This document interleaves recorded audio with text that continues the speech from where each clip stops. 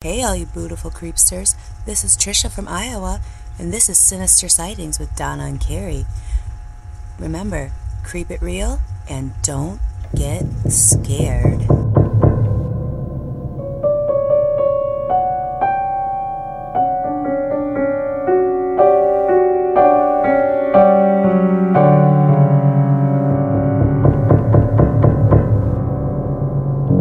Hey y'all, I'm Donna. And I'm Carrie. And we are Paranormal Chicks. Sinister Sightings 159. And you just heard Trisha O introduce us. My mom's name is Trisha. Well, Patricia, but she goes by Trisha. And Donna calls her Trisher because that's how my grandma said it. Trisher. Mm-hmm. So, hello, Trisher. Thank you so much for your intro. You have such a soothing voice. If you want to do an intro just like Trisher, head on over to patreon.com/theapc podcast. Okay, we're jumping right in today. This one is called Death on the Stairs and Dog Anal Gland Juice. I am intrigued. I am gagging. Hello, gal pals. First, I just wanted to mention that I've changed everyone's name for privacy, also for my safety. I've not disclosed any of the location names. Oh, you can call me Bella. I discovered Yin's, the Midwest Y'all, while traveling the 6 hours it takes to get from my college town to my hometown. I quickly became a fan and blew through all the episodes in a matter of a few weeks. I'm all caught up and impatiently wait every week for new episodes to drop. I give my boyfriend summaries of every episode and use your names like we're BFFs. So as I mentioned, I moved away from my tiny-ass backwoods hometown to the big old city. Now, when I say tiny-ass, I mean it. My town's population is less than 600, smack dab in the middle of a national forest. It's a solid 35-minute drive to Walmart, aka Midwest Heaven, a town where everybody knows your mom and them, and nobody locks their doors. It's a simple life, but it's quiet, peaceful, and safe. Now, color me surprised when I went away to college and realized just how different city living is. It sure ain't quiet, and it's opened my eyes to just how unsafe this world can be. Also, I call Walmart hell, not heaven. Definitely agree. I will do Walmart pickup. I will do everything to avoid going into that place. Yes. Okay, now I'll finally get into my damn story. After I graduated college, my boyfriend, Edward, and I moved into a townhouse complex. Every unit is attached, but you have an upstairs and a downstairs, so it felt more like a house than an apartment. It was a very cute little place, and we were excited to be living together, starting our careers. At the time, Edward had just been hired on by the local police department and was going through the academy. He was gone most of the time, going through intense police training, so I had to keep myself busy. I quickly became friends with our neighbor, Jacob. Our front doors were only 2 feet apart, so we ran into each other daily and always chatted for a bit.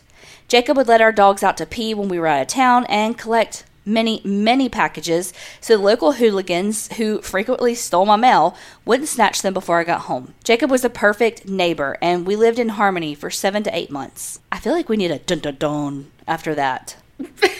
Donna just shook her head in agreement instead of saying... Yeah. And I kept shaking it. I couldn't say the word. So we have a podcast. They can't see you. My dad used to say, I can't hear your head shake whenever I would do that. You can hear mine. Your jowls? Yeah.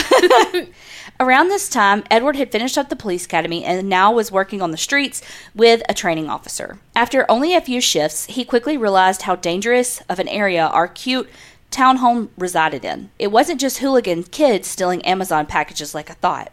He would be dispatched to shootings, car thefts, stabbings, and break-ins almost nightly to our area. We began to take extra precautions, like a camera on the front and back and adding more locks to the doors. One afternoon, Edward and I were out walking our dogs when I received 20 to 25 face detection notifications from our front door camera, all in a span of 5 or so minutes. Very, very strange, as we normally would receive 4 to 5 a day. So I opened the camera footage to see a fire truck, ambulance, police cars, and several uniformed first responders all standing in front of our door.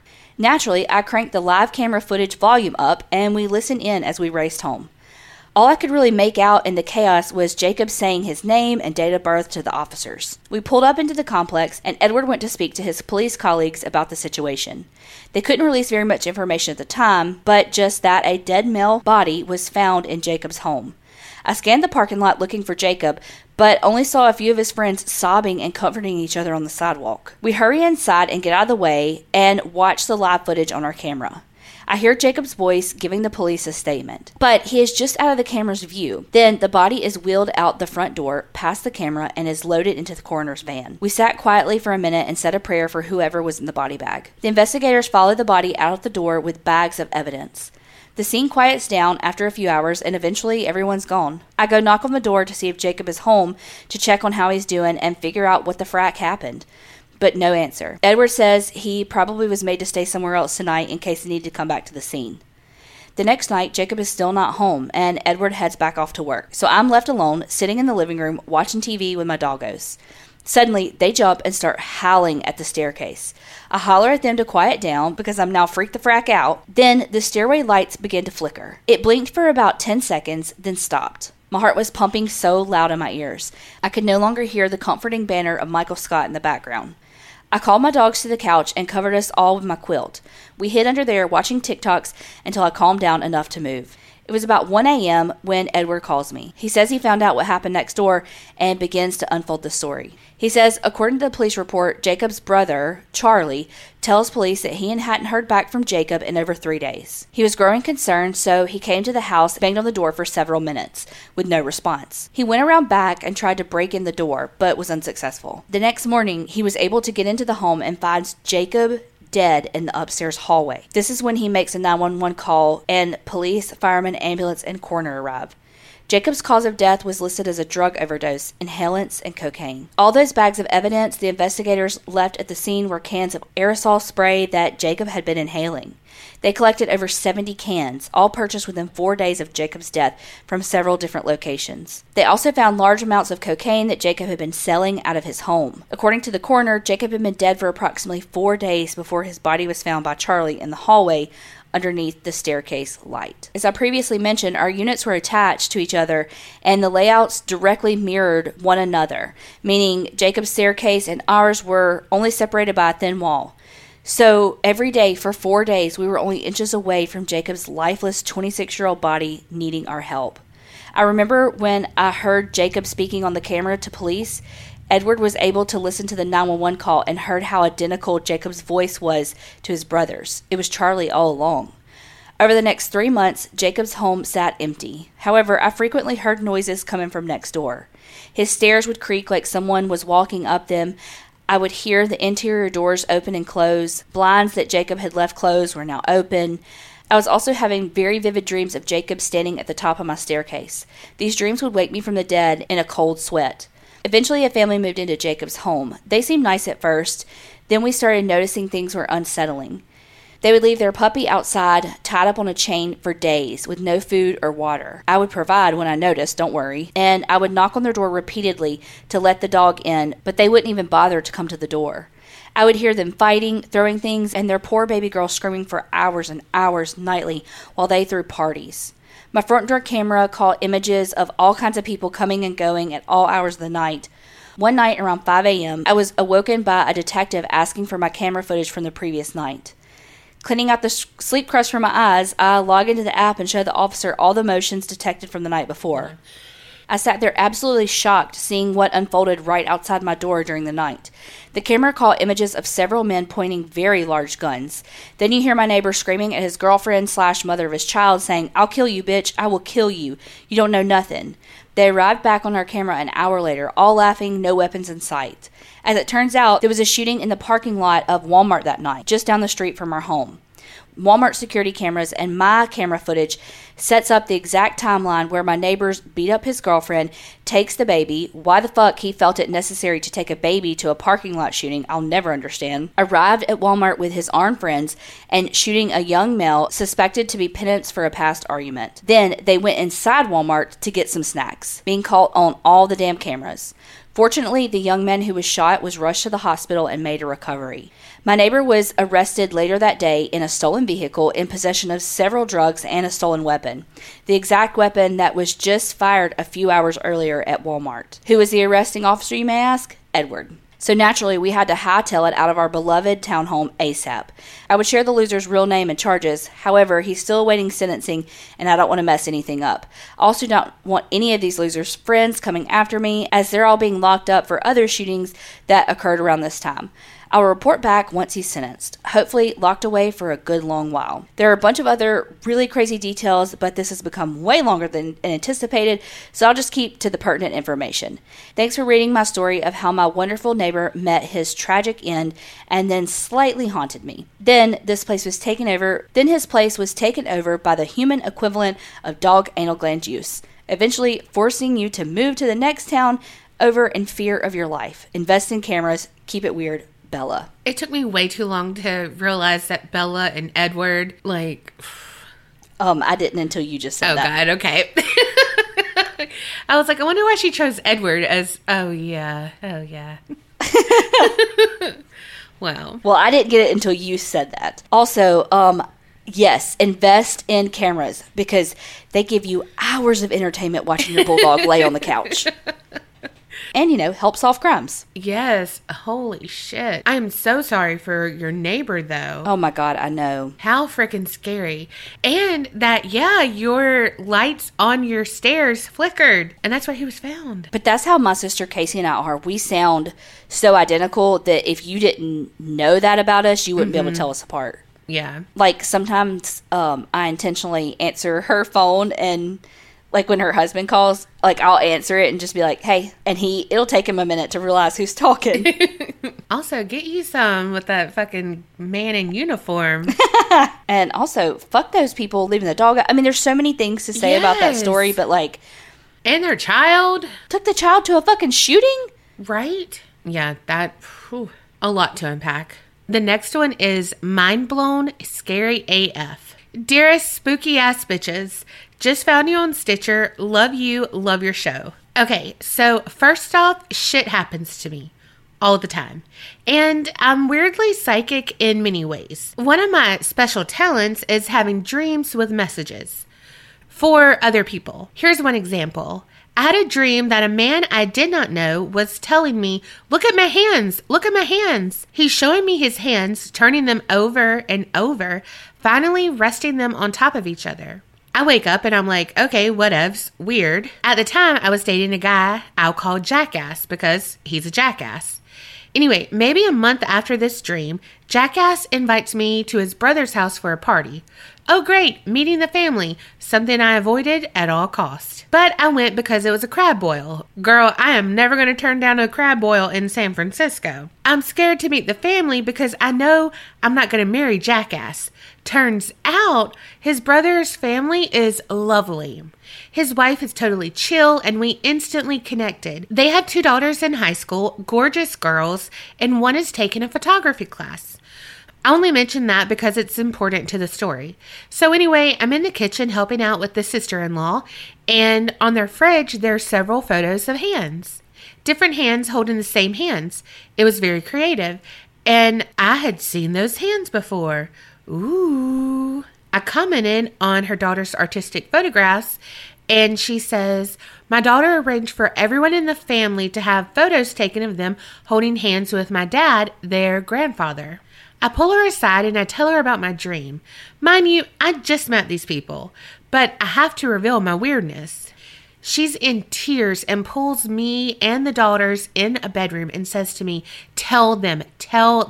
So I tell the girls my dream. He was insistent that I remember what his hands look like. Obviously, so I would recognize them when I met the family. The daughter explained that her beloved grandfather was so sick with cancer that she could not bear to have photos of him in that state. So she creatively took photos of everyone holding his hands. He passed away shortly after, a lovely tribute to their grandfather. They asked me how, why, a total stranger would have this dream. I told them that these kind of things happened to me and that my thought was that this was the message to say, I'm fine, I love you, and it's okay. Cool, right? But that's not the scary story. This one is. I have a friend who used to be my roommate. She's bipolar with schizophrenic tendencies, meaning she has manic episodes followed by depression, and sometimes in between, she hears voices in her head, mostly bad people or demons, as she calls them, plotting against her.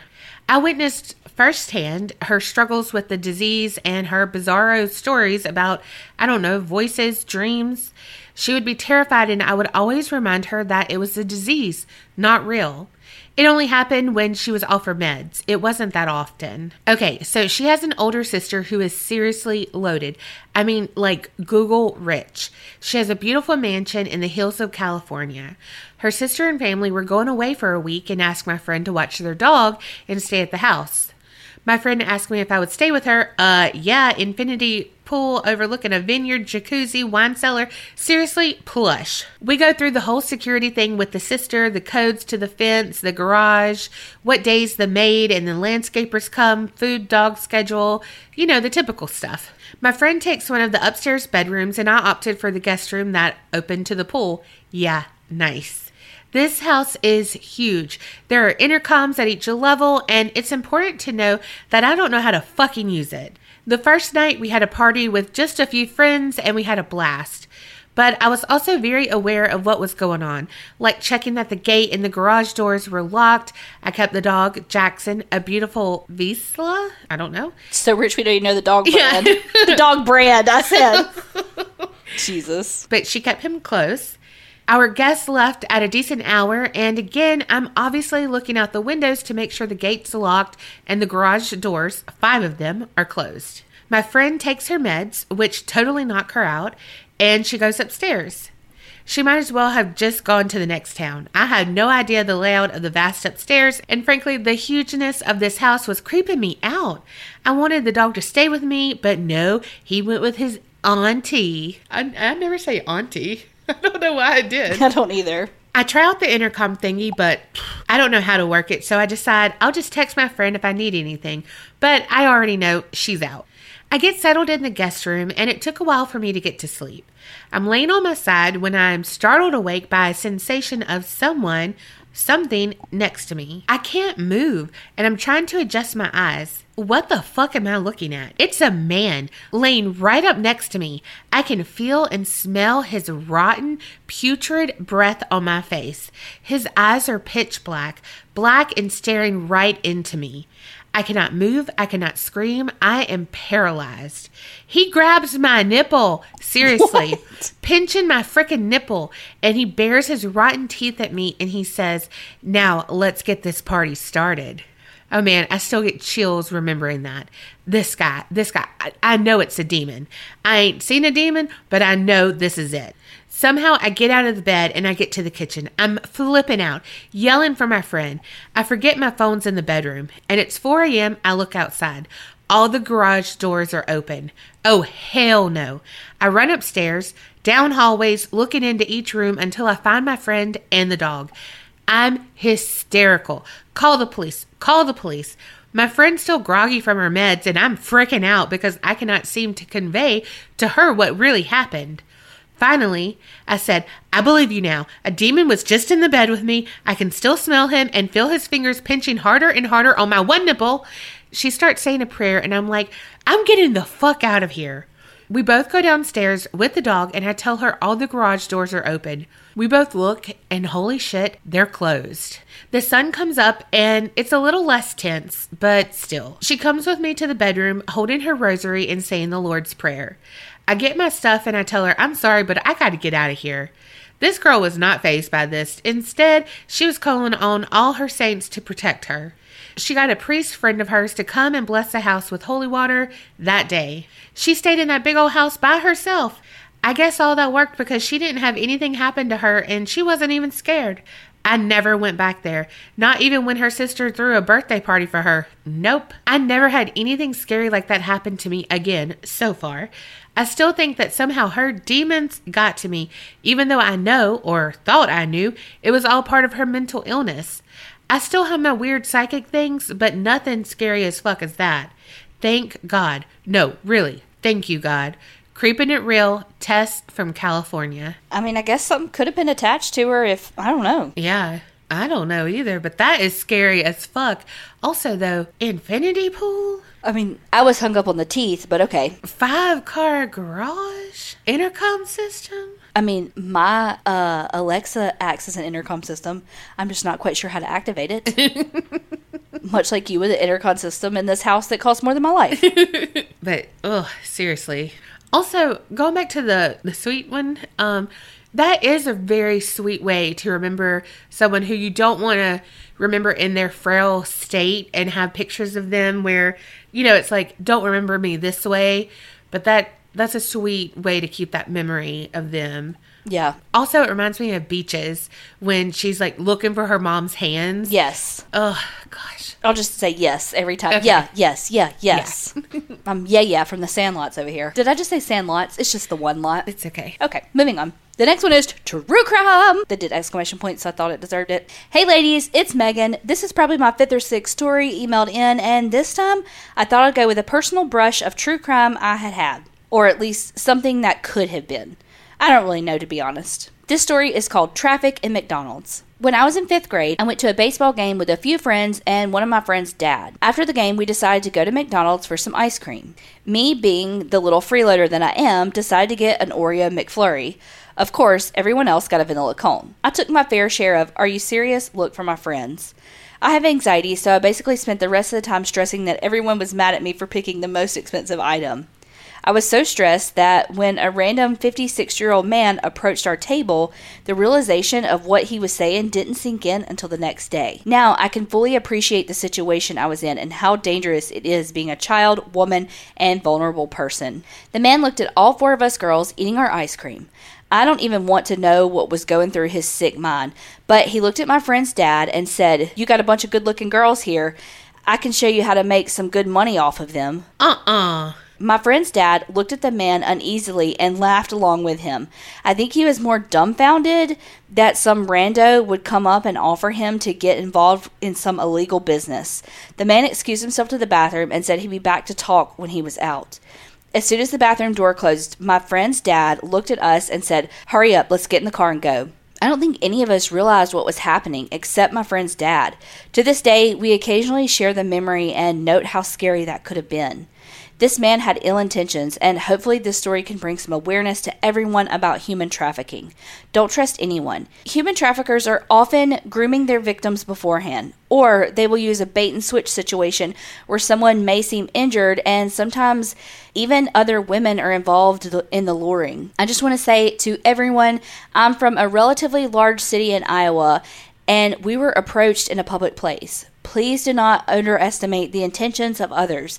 And go with your gut. It's always right. If you feel like you're in danger, trust that. Thanks for sharing my story, Megan. Okay, and tell me that you, at the beginning of that, when his first part of his sentence was, creepy, but it's something you'd heard before. You got a bunch of fine-looking young girls with you here. You know what I mean? Yes. I can so see many a men saying that, but then this guy took it to a whole nother inappropriateness. Yes. You in danger, girl. Right?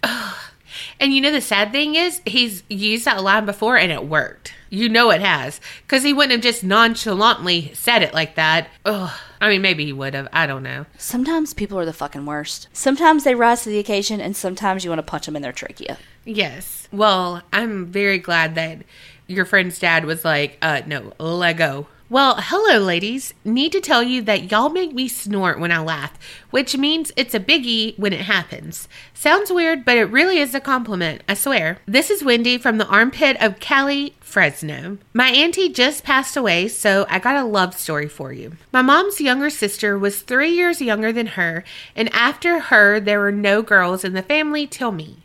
Yes, I know, I'm the precious baby girl. We all called my aunt Sissy, even her twin brothers who are less than a year older than my oldest brother. We adored her and her hubby Flake. They got married 49 years ago. They had no kids, and when they got to spend their days with us, we had the best times. My auntie and I were so close that my mom was jealous because I always had to spend a good chunk of my time just hanging out with my aunt when we visited, even though my mom was and is my best friend. She knew how important it was having an older female to talk to besides your mom. When mom got cancer, I felt her pushing my mom away, which hurt mom so much and pissed me off. But I still spent time with her. But when mom died, Sissy stopped talking to me. That hurt almost as much as losing my mom. Also, because just 5 months before we lost my gram, her mom too. 3 months ago, Sissy was on my mind and I couldn't figure out why.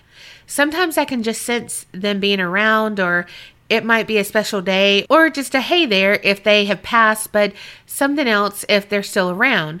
So on April 15th, my cousin called me to tell me that Sissy was in a coma and wasn't going to make it, and that there was going to be a video conference call in her room the next night. She didn't last that long. Her husband told me that she loved all of us so much, but her depression just took over, and it wasn't me.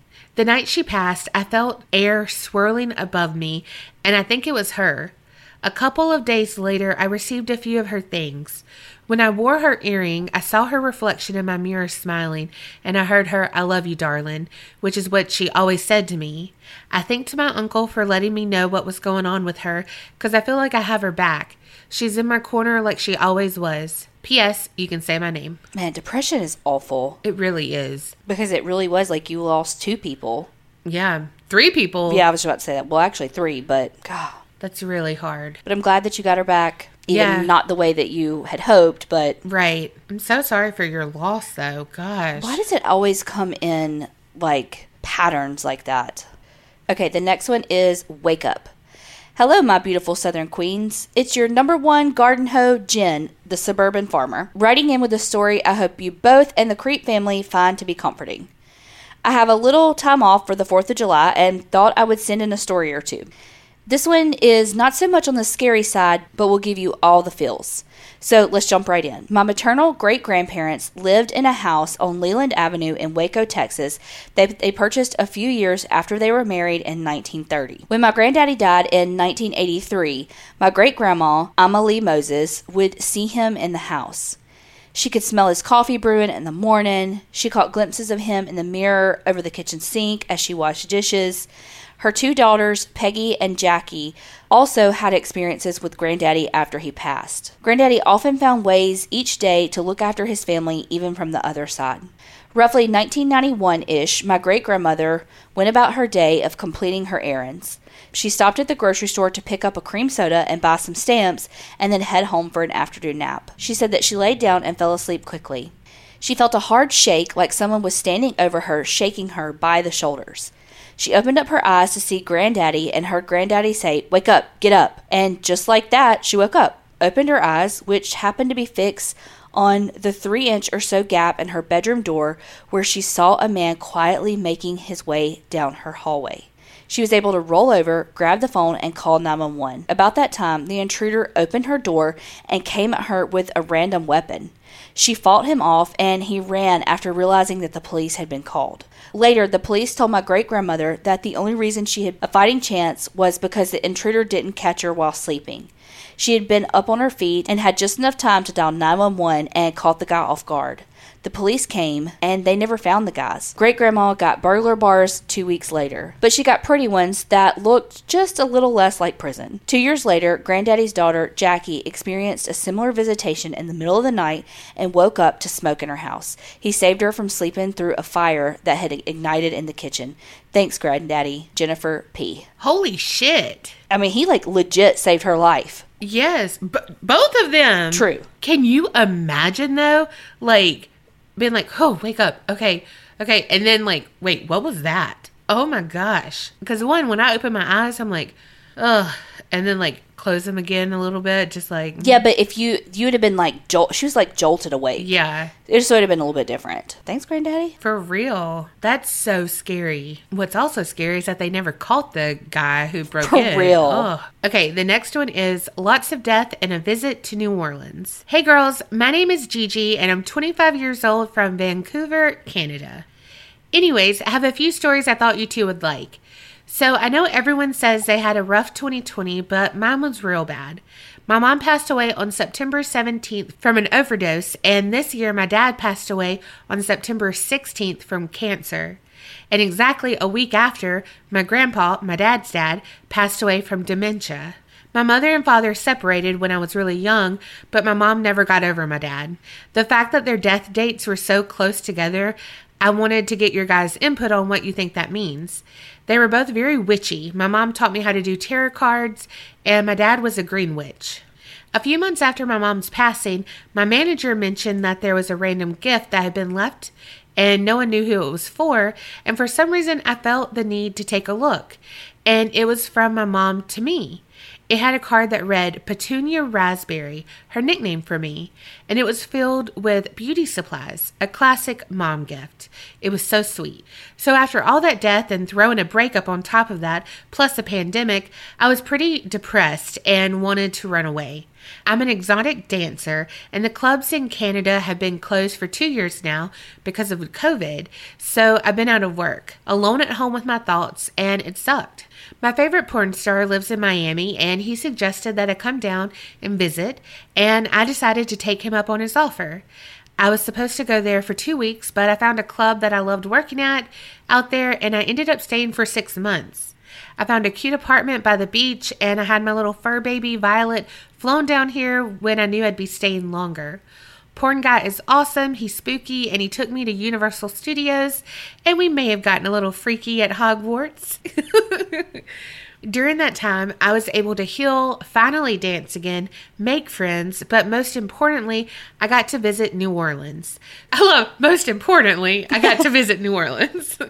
So, of course, I had to stay at a haunted hotel on Bourbon Street, and I, of course, brought my cat. The second we entered the hotel room, I confidently said, "Okay, listen, I'm okay with you guys being here, but don't show yourself to me because I will pass out." Shortly after that, the faucet turned on, and I assumed that was a sign that we had come to an agreement. My cat was chasing things around the room I couldn't see and would stare up into the corner of the walls and meow at things that weren't there. It's not only the buildings that are haunted, but the actual streets itself are haunted as well due to yellow fever and all the floods from the cemeteries and, of course, Katrina. Walking down the streets at night definitely give you goosebumps. As an American Horror Story fan, I had to make one of my first stops the LaLaurie Mansion. How do we say that? You actually say it? Lalaurie. Lalaurie, yeah. And holy fucking shit, that place is no joke. It was around midnight, and I walked from Bourbon Street to the mansion all by myself. The actual building itself gives you the most unsettling feeling, and I was overwhelmed with sorrow. I didn't dare touch the building, but I did take a few pictures. Walking back to Bourbon Street, I felt like something was following me. I could feel a dark presence, but every time I turned around, there was nothing there. Finally, I turned around and said, "You picked the wrong bitch. Leave me alone." And I made my way back to Bourbon, feeling a little lighter. When I got back to my hotel that night, I experienced the worst dread I've ever felt in my entire life. I felt such deep sorrow, I just sat in the bed and cried. I felt like I wasn't even in control of my body or my thoughts. The next day, I went straight to Marie Laveau's house of voodoo to get myself a protection spell. While I was at the shop, I had a wonderful reading using runes, which was new for me, and there was an altar for Marie Laveau where you could leave offerings, and for some reason, I felt the need to leave her my favorite scrunchie. Later that day, I was on a ghost tour, and we stopped at Marie Laveau's house, and I noticed that there were hundreds of scrunchies tied to the bars on the windows of her home, and I had absolutely no idea that was a thing, so that was pretty cool too. I have tons of other stories, but this email is already too long, but I hope you like them, and I have many more. Thanks, girls. Gigi. That's so funny because I went to the Lalaurie house and I didn't feel that at all. Did you go during the day or at night? Night. Oh. But, I mean, that just shows you, though, I'm not in tune with that kind of shit, though. And, like, so everybody's experiences are going to be different based on what they're in tune to, you know? Yeah. Yeah, it's definitely, I'm saying it's a me thing that I didn't experience it, you know, because I'm just not, well, in tune for the 17th time. Well, I'm really sorry about all your loss. Oh, my gosh. I didn't even think about that, about exotic dancers, like, it being closed. Right. I mean, you know, like, everything was closed for COVID, but, like, there's just things that you just never, it didn't dawn on you if that's not part of your everyday life. Right. But I'm really glad, well, you had a friend who helped you, you know, like. Get freaky. He showed you his wand, you know. Okay. Good one, though. And I don't know what it means about them dying basically like a year apart. I can't do the math, so I don't know if it was a year less, like a day less than a year or a day more than a year apart. I don't know. But I don't know what that means, honestly. I guess just that they were so, they were so succinct. Because you always hear that about, like, couples that have been together forever and they die, you know, just a little bit apart. Like, heck, George H.W. Bush and Barbara Bush, you know. But she's saying that they were separated. I know, but she still loved him that much. Yeah. She said she never got over him. But she died first. Oh, never mind. Okay, bye. Well, maybe he loved her and he didn't know it. You don't know what's in his heart. Okay. Okay, the next one. The next one's called Ghostic. Hey, y'all. I've sent in a few stories before and decided after a long break that it was time for one more. Today, I'll be telling you one of my personal paranormal stories while listening to the 100th episode of Sinister Sightings. Congrats, girlies. You did it. Yay! The story started in 2016. Just to help you understand my confusion, my family built our house in August of 2016, and we've been the only people living in our house. No one before, and there hasn't been anyone after. I've looked up and read about the history of the land we built on, but there's absolutely nothing. The whole thing starts around December 2016, 1 week after Christmas. My dad had a massive GI bleed that puts him in the hospital where doctors desperately try to get blood into him, as he had lost too much and was barely conscious. For some reason, my dad was able to come home before the cost would increase due to the new year. So thankfully, my dad got to come home. Well, anyway, we aren't going to go into that part of the story more, as the rest is not relevant, and I could not bring myself to type it out. About a week after my dad came home, I started to feel a change in my house. If I got up at night to use the bathroom, I would feel sudden fear, which caused me to walk downstairs to the powder room. The upstairs bathroom was not the only room in the house that changed, though. Let's move to my bedroom. The closet, cliche I know, was kept shut 24/7 because there was a dude. And not a whole dude at that. Sorry, Mom, I know you'll hear this. I swear I did not summon any demons or use a Ouija board. The entity was missing everything from the waist down, along with his left arm. He would move things around and cause a ruckus when I was around, and I swear he would do it for the sole reason of pissing me off. There was one night I had a few of my friends over, pre-COVID times, bliss, and he threw one of my crutches out of my closet onto the floor right in front of me. Now, I went straight to yelling at him, as this is normal by this point, forgetting that there are two confused, frightened, weirded out girls behind me on my bed. Now, by this point, I named my ghost Joseph, as he had no name. So here I am, standing in the middle of my bedroom, screaming like a maniac, using hand gestures as if I were drawing in the air, telling Joseph he needs to grow up and not act like a dumbass. I went to sit on my bed and turned around to see my friends. I burst out laughing, silently hoping they won't convince my parents to admit me to a psych ward. We ended up laughing it off and forgot about the incident. Over the next few months, Joseph started to grow back his limbs. By 2009, long skip, I was in a better place mentally, and Joseph was a full body. Me and Joseph had become buddies, although he never and still never talked. I found ways to communicate with him, and he somehow became younger. Before, when Joseph first appeared, he seemed 21 at the oldest, and now 17 at the oldest. And wowza, is he like a hottie. Okay, Benjamin Button. They said, I'm a 16-year-old girl, and if I could hook up with a ghost, I would.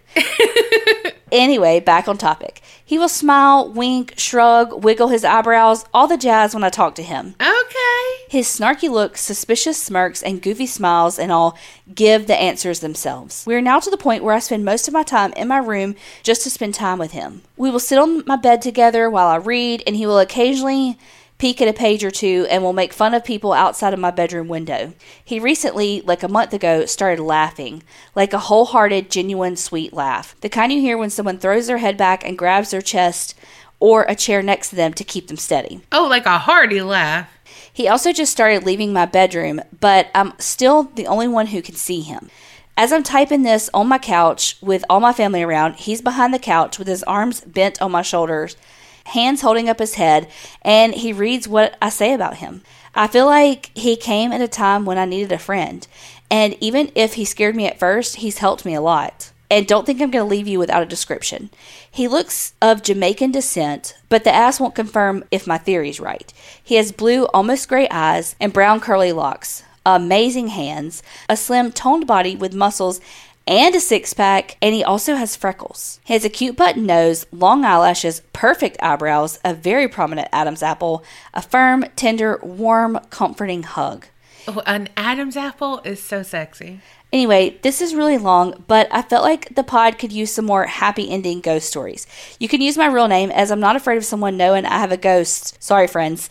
Thanks for reading, Riley. P.S. I asked for Donna if someone could potentially hook up with a hot ghost, and he smirked and winked before walking away. I think that's your answer. Okay, then. And you asked for me. Okay, girl. Yeah, I think you asked for you. Mm-hmm. And I'm going to go a little mama bear here and say, sorry, Joseph, but you need to be careful. Because he's morphing into what you find attractive. That's not who he originally showed himself to be. Oh, that's true. So he's changing before your eyes. So why is he changing? But maybe he's changing because she's changing, and like he came at a point in her life where she was like down and stuff, and she said she's gotten better, and so he's gotten better. I mean, I don't know that, so maybe some of our witchy friends in the group can help, because that is beyond my pay grade. I don't know shit about shit, but my gut says please be careful. Yeah, seriously. But reach out in the Facebook group, because there's so many people who know way more than I do and have been doing this for a long time and can help guide you, because I don't know, but again, my gut says be careful. I mean, if he is who he says he is, I'm happy for you and your ghost. But if he's not who he says he is, I need you to be careful. Yeah. Donna went straight to get that deep, and I went straight to no. That's so our personalities, though. Yes. But your mom listens too. That's cool. Yeah, for real. But yeah, like Carrie said, make sure you're safe. We always joke about stuff, but I mean, we are not experts. So yeah, we just have a podcast about it. It doesn't mean we know shit. So please just keep your guard up. But thank you for sharing with us. Yes, absolutely. Sorry, I don't mean to like rain on your parade and like, I don't know. I just want you safe. And also thank you for asking, for yourself, but also thinking about me and my needs. All right. Finishing with a funny paranormal croc story. Hey ladies, my name's Angela, she, her, and I'm from Missouri. A few months ago, I found your podcast and have been making my way through the episodes ever since. Y'all are so funny, I had to join the Patreon. The story I wanted to write, y'all, was actually told to me by my cousin, and while her and I have had a ton of other more scary paranormal experiences, this has to be my favorite and the one I think about the most. A little background on my cousin. She got her degree in art and really likes photography. So picture this. Texas on a hot summer day, the threat of swamp ass lurking on the horizon. My cousin decided that she wanted to take some artsy-fartsy pictures in the middle of a field of about knee-high grass. Would not be me, I'm an inside girl. Also, she clearly doesn't listen or watch any true crime shit because she's just going out in nature all by herself. Again, couldn't be me. Well, she sets up all her stuff and is about to start taking pictures when she hears someone walking up to her. She then hears a little girl ask, "Ma'am, can you tell me how to get to the park? I want to swing." She turned and saw a girl about 6 or 7 in a light pink shirt. My cousin told her how to get to the park without even thinking about it. The girl thanked her and walked past her. My cousin turned back to her camera and thought, what the fuck just happened? First of all, where the fuck was that kid's parent? Second, the park was probably a good mile away. She turned around to see if she could catch up with the girl and maybe call her parents or the police. But when she looked back, the girl had vanished like a fart in the wind. If the girl was walking or even running, she still would have seen her because she was in the middle of a big-ass fucking flat field and the grass wasn't that tall. She told me that when she had turned to the girl, she felt a calmness fall over her, and that's why she was fucking around telling this little girl to walk a mile by herself instead of asking where the fuck her parents were. At this point, she had realized what had just happened, but in the off chance that she was wrong and not wanting to be a shithead adult who let a lost little girl just walk off by herself, she quickly packed up her things and ran to her car. As she drove to the park, she kept her eye out for the little girl, but didn't see her. When she finally got to the park, she got out. Sitting on one of the swings was a tiny fucking baby croc. Just one in the same light pink color as the little girl's shirt, and it was the only swing that was slightly rocking back and forth. While other people might have been confused or fear-farting at this point, my cousin just laughed because this little shit had sent her on a wild ghost chase to find a baby croc. This was super short, But I hope y'all enjoyed this story, and maybe I'll send in my scarier stories sometime. I even have some true crime. Creep it real and don't get scared, Angela. P.S. I've been listening to a lot of your earlier episodes where you talk about the Dybbuk box a lot. I go to the school where it was kept for a while. We even have a replica of it, and some people think it may have cursed the school. Oh, shit. Damn. That's wild. But also, she better be glad that wasn't a black-eyed kid. True. I loved your couldn't be me. Was out in the field, couldn't be me. Was doing this, couldn't be me. Meanwhile, I'm like, did the croc fit her? I'm just kidding. You know that's my house shoes. Mm-hmm. But seriously, though, like, what about it? One little croc on the swing that matched that little girl. What if she really was missing, though? And that was that girl's spirit trying to get someone to look for her. Okay, I took it to a true crime. Yeah, I'm like, can we just leave it with a cute little croc on the swing? Damn, y'all had some good stories this week. Y'all did. And a lot of them were sentimental. Thank y'all so much for sending all these stories. If you want your story read on an episode, send it in to aparanormalchicks@gmail.com. And remember, creep it real and don't get scared.